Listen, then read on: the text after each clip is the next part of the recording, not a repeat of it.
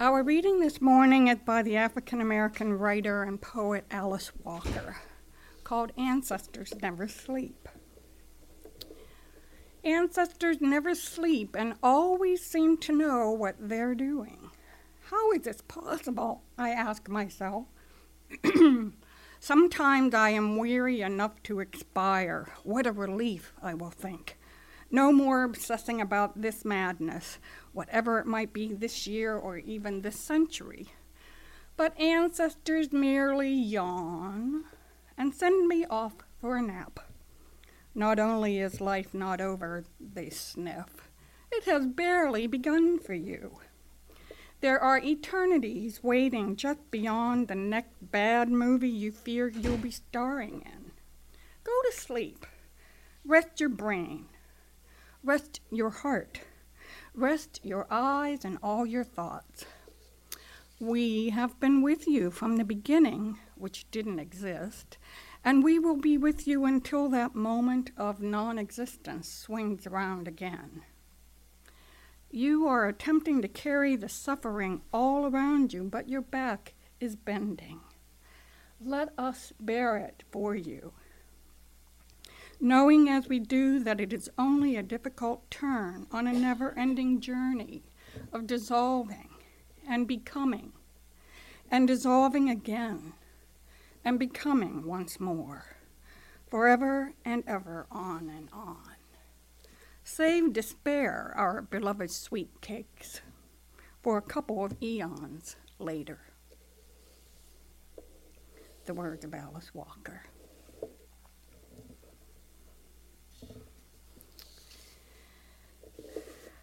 We're at the time where the long summer has faded and the first days of November are marking the beginning of the coming of winter.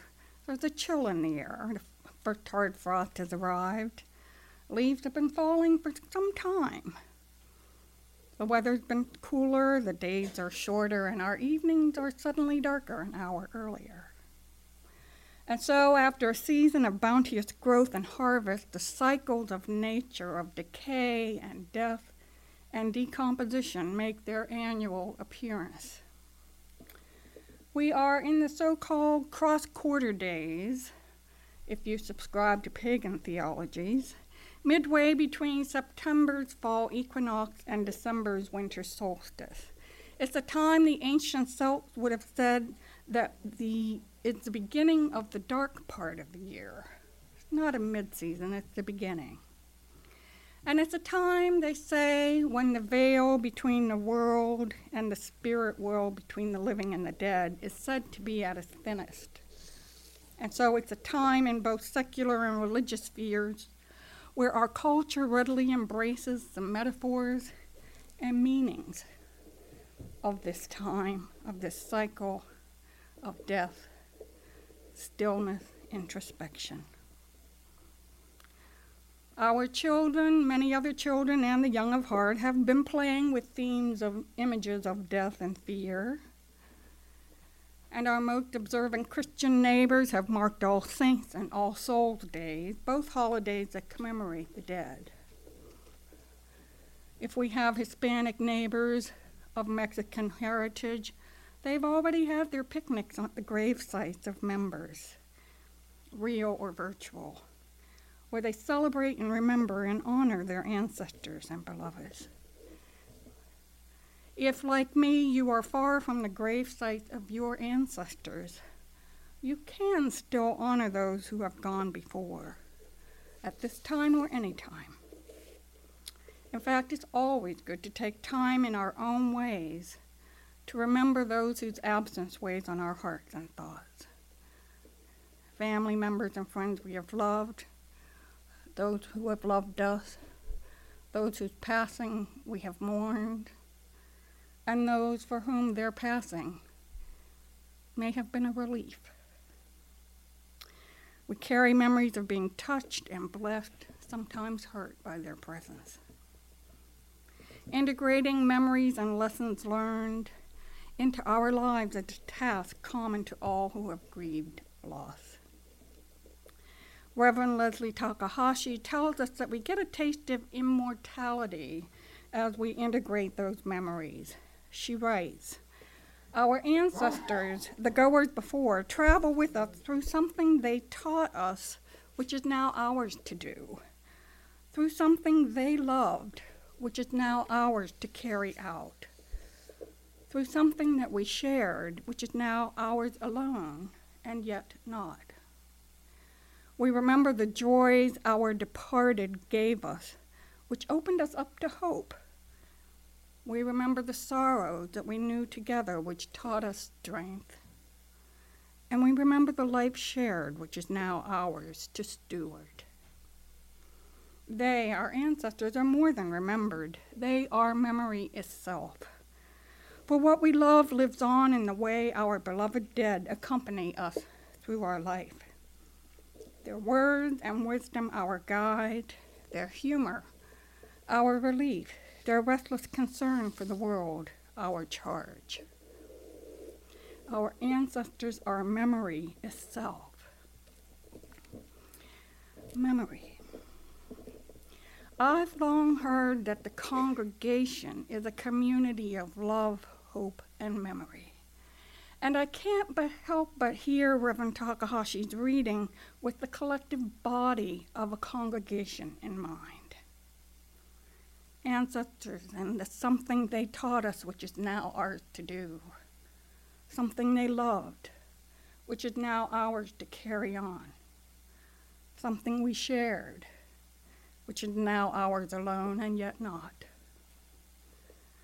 Something that is now ours to steward, with their words and wisdom our guide, their humor our relief, and their restless concern for the world our charge. Now perhaps I have congregations on my mind because I attended a ministerial training 2 weeks ago that focused on the work of leading the congregation during the transitional ministry phase. It's really targeted more for large congregations that call settled ministers.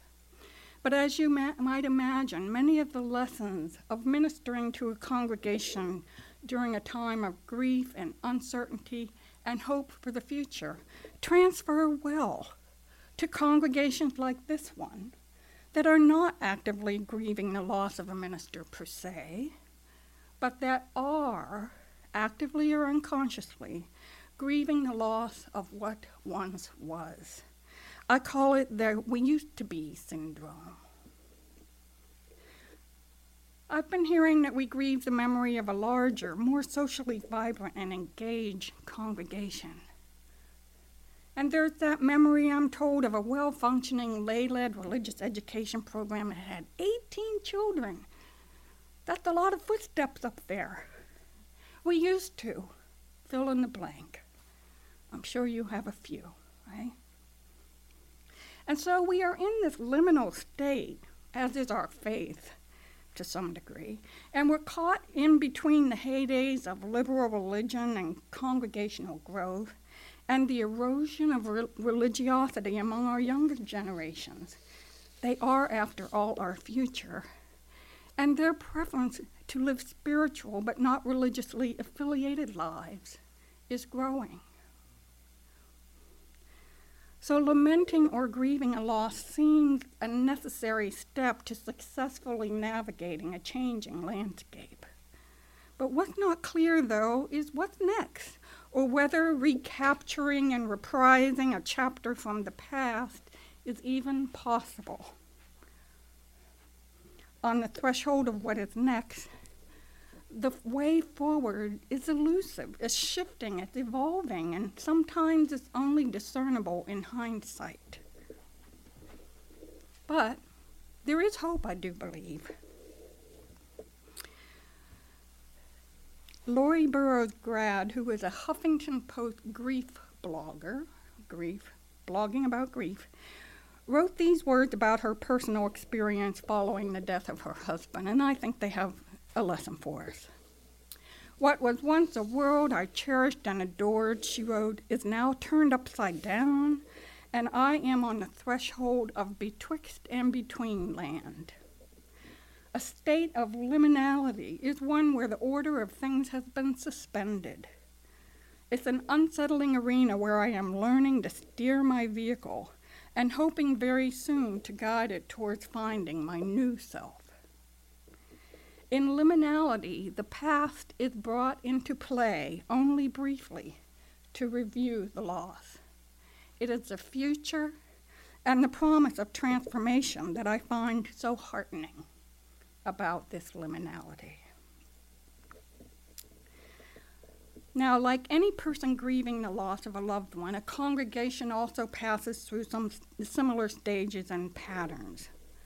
Feeling a loss, traversing the uncertainties, and finally reassimilating and reintegrating, changing things moving forward. It's helpful to think of the congregation as a system and not a collection of individuals, but as a system. Because congregational memory and identity and behavior can take on a life far greater than any assemblage of members, this group or that group, the board or the group, this Thursday night group or the hospitality committee or the buildings and ground people. Those are not your congregational identity.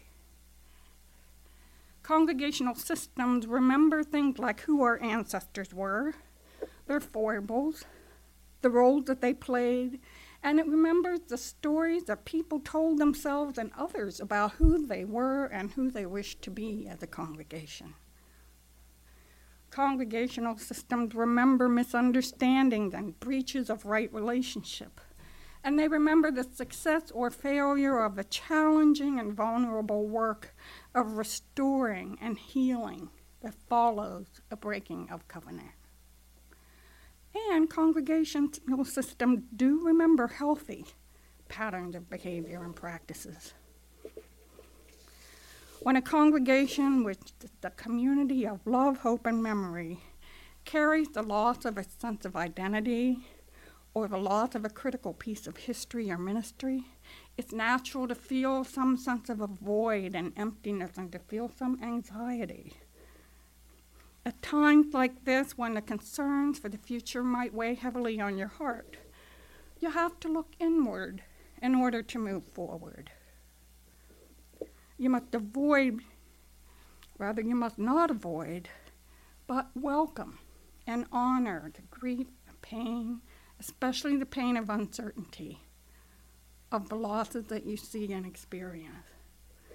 So notice and pay attention to the we used to that you tell yourself and others. That's a cue to take time to remember and to redefine and recommit to your core values. At times like this, you also have to look backwards in time to move forward. So take time to reflect and remember, what do you choose to embrace and carry forward from the past? When we take time to remember, as the Reverend Heather Janules writes, we remember that the people of memory who once dwelled here among us, the ones who knew us and taught us and heard us and loved us, and we remember to reach back in gratitude and understanding to integrate the memories of those people.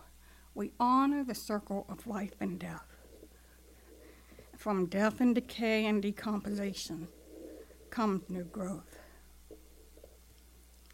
We are, I think, on the betwixt and between threshold of a new normal, societally, congregationally.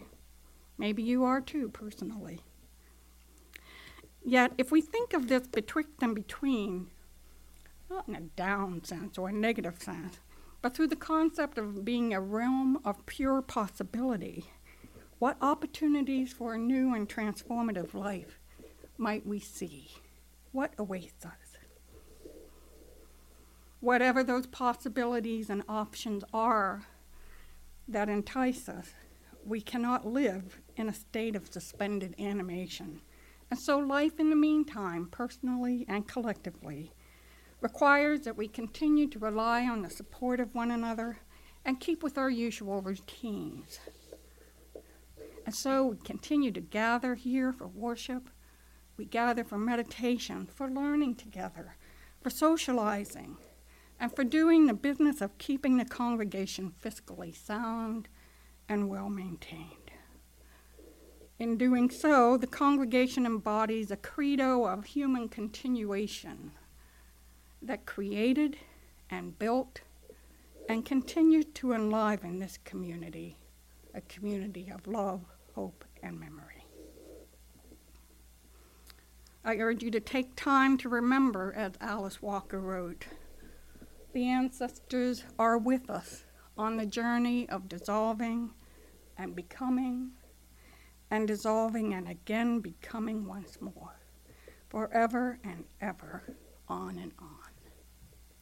Take courage, my friends, and as she said, save your despair for another day. Blessed be.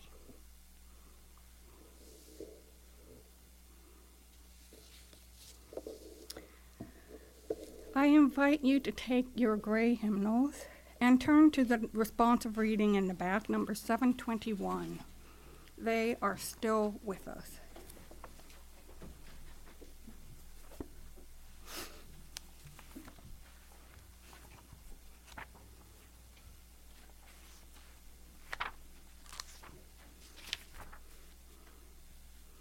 I invite you to respond with the words that are in the italics. In the struggles we choose for ourselves, in the ways we move forward in our lives and bring our world forward with us. It is right to remember the names of those who gave us strength in this choice of living. It is right to name our lives well lived. We share a history with those lives. We belong to the same motion. They too were strengthened by what had gone before. They too were drawn on by a vision of what might come to be. Those who had lived before us, who struggled for justice and suffered injustice before us, have not melted into the dust and have not disappeared. They are still, the lives they lived hold us steady. Their words remind us and call us back to ourselves. Their courage and love evoke our own. We, the living, carry them with us. We are their voices, their hands, and their hearts. We take them with us, and with them choose a deeper path of living.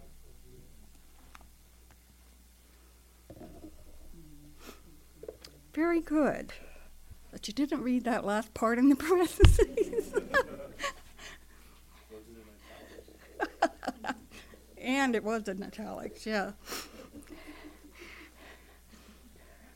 So we're going to come together as a community and embody a ritual of remembrance.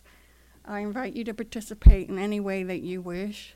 You may wish to be sharing some words. You may wish to be silent. You may wish to stay seated. You may wish to move around. So this is how it'll go. First, I want you to allow your thoughts to turn to things of the past and those who are no longer with you. Bring forth images and memories of dear companions, ones who graced your lives, ones you miss, persons who made an impact on your life. They may be joyful memories, they may be sad ones. No need to push the feelings away. Our recollections attest to the enduring importance of these friends and their love, our interactions, our memories. They prove that death and distance are powerless to sever the bonds that truly connect loving hearts. I'm going to begin our ritual by lighting one candle to honor and remember the ancestors of this congregation, the ones who were contributing and caring and are now gone.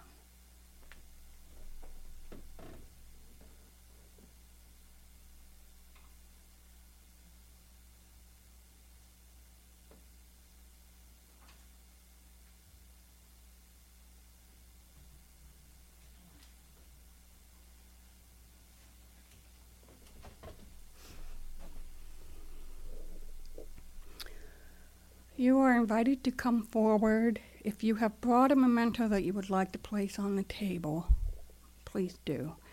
You have two options, one or the other, or both, or neither. So we like options. We like making our own individual choices. So I do just want to lift up the names before we move to our people of those who are in our memorial garden and when they died. Jacob Locken Greenfield, June 1988. Gerard John Bendix, November 1998. Isidore Red Bloom, February 1999. Michael Safford Greenfield, April 1999. Edwin Miser, May 2001. Steffi Fischbach, February 2008. Henry Fischbach, September 2008. Richard Dick Bauman, August 2012. Helen Miser, February 2013. Geert Hendrik Bowman, right? May 2015, and Ellen Bendick, July 2015. You may come forward. You will see I also made a memory tree if you like something more tactile. We have paper leaves here where, if you would like, you may hang a leaf in memory of someone, family member, friend, pet. You can write the name on the leaf, or you can write a word that characterizes what gift they left for you. I have baskets here that have leaves in them and little holders. Let us start with anyone who has a loss that occurred in this last year that would like to speak of it. Oh. Okay, so I invite you to come forward as you are moved. We'll be doing this in silence and spoken word when someone has something that they would like to share.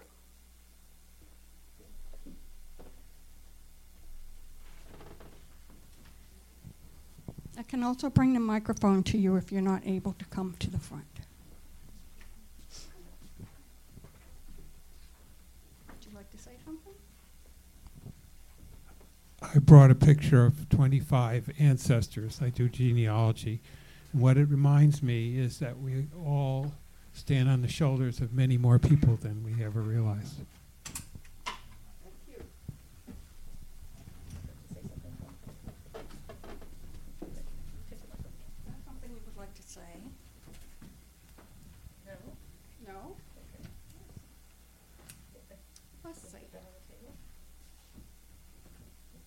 Thank you, Clark. Hi, I'm Ingrid. This is, I think it's made of sealskin, so I apologize, but it's been around for a really long time. When I was 7, my 22-year-old brother passed away suddenly, and it shaped my entire childhood. And a couple of years afterwards, my family, who's not really sentimental about things, came across this wooden box, or they had this wooden box that had a few things in it that were his. And there were there was like a promotional Colgate thing, and there was a little tiny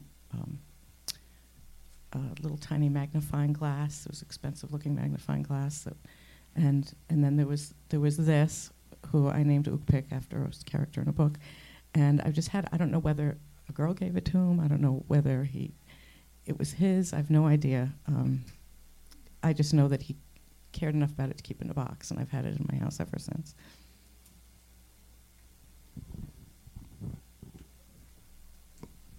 I brought pictures of my grandmother and my mother, the two strongest influences of my childhood and my growing up.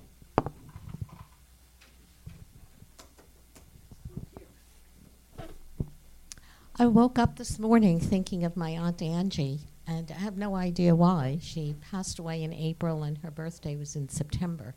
But it was so vivid. She was just there. So.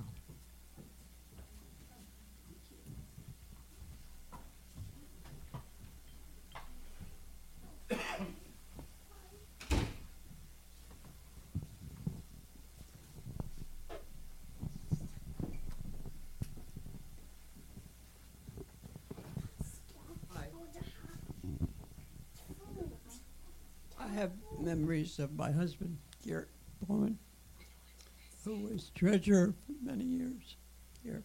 And he was a very strong influence in the fellowship. And I miss him, and I think, and also my son, Dick Bowman, is up there too. He died before.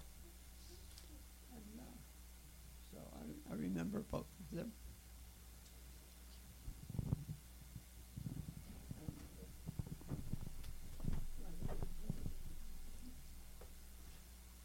Would you like to light a candle? Light the candle. Yes.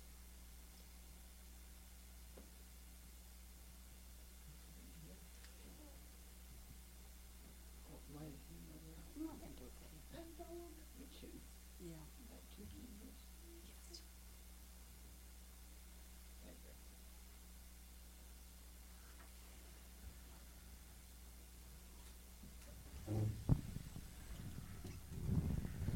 Thank you. I have a leaf for my dear friend Kathy, who died just a little over a year ago, and for all of the family that has passed and pushed myself and my sister and my cousins into the next generation.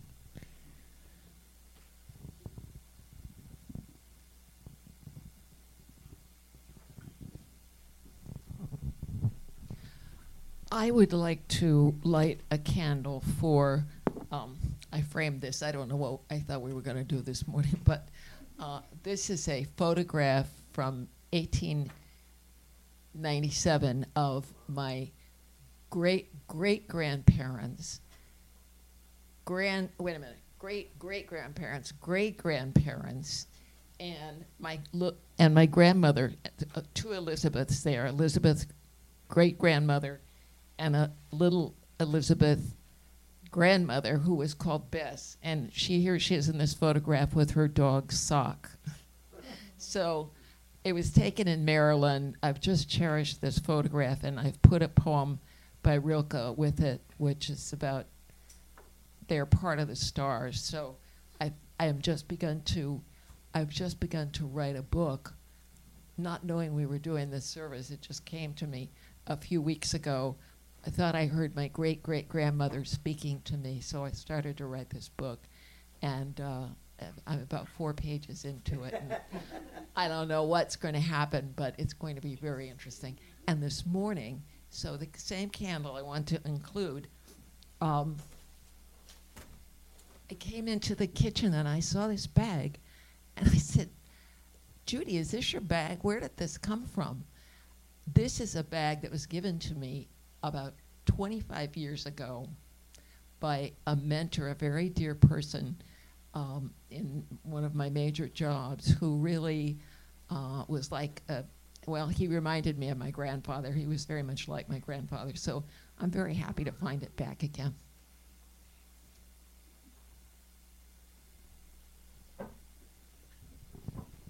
I just brought a photo of my dad, who I miss dearly, and Eric's godmother, Regina, who was amazing, warm, the best sense of humor, and I'm so glad she got a chance to meet Clark. And then I wrote the leaf for my friend John, who's been gone almost 10 years, and a great person, and my stepbrother Max. So. Brought pictures of my grandmothers and my grandfather, both sides of my family, and the responsive reading, the lines about hard lives well lived, I think really describe them perfectly, although I don't think if you asked them, they wouldn't think their lives were hard. They just think that they were living, but they set a lot of templates for my parents and for me that I'm hoping I am whatever it is enough to pass on to my family as well.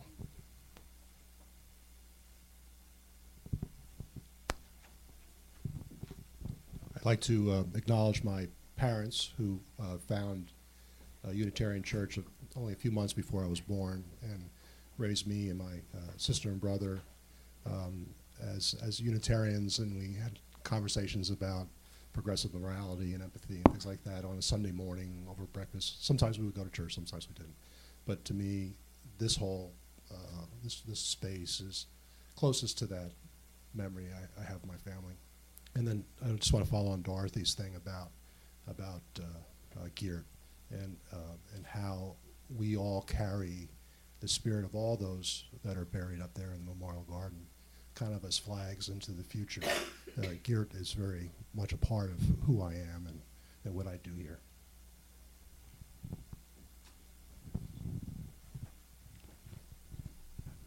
Bob, I got a picture of Katzen, who was an awesome role model and partner in racquetball sometime. One of the leaves I will dedicate to my Uncle Morris because he was funny.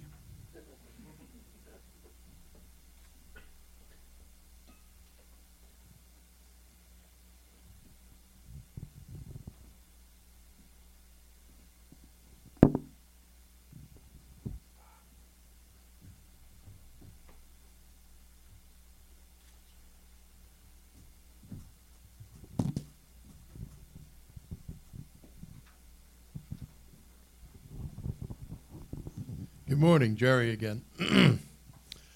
I didn't bring any pictures or anything else. This place is just replete with memories of my parents and my other family members that went here. If you want to see a picture of Dad, he's in the kitchen. Mom's pictures all over the place. I haven't seen one recently, but she's around. I can't look at things around here without seeing them in all of these things. Whether it's the putting up of the mural, or it's the what do we call that? Behind me, the different pieces of material, the quilt. Yeah, there were a few quilts made here. That's just the most recent one. And there are other reminders like that of my family having been here and will be here forever. So those are all good memories. Thank you.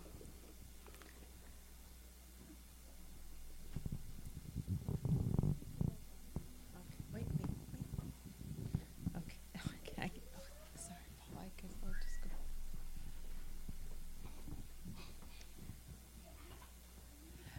So, same thing. I didn't bring any. You sit down, please. I didn't bring any photographs, but I've been thinking a lot about the ancestors and the spirits who live in our region where we live, and it feels like a magical place where we live, Forest Farm in Garrison, and I've just been thinking about the lives who have lived there before, and even before it was Garrison, and the many the ancestors, the spirits that live in that region. So I would like to light a candle for that.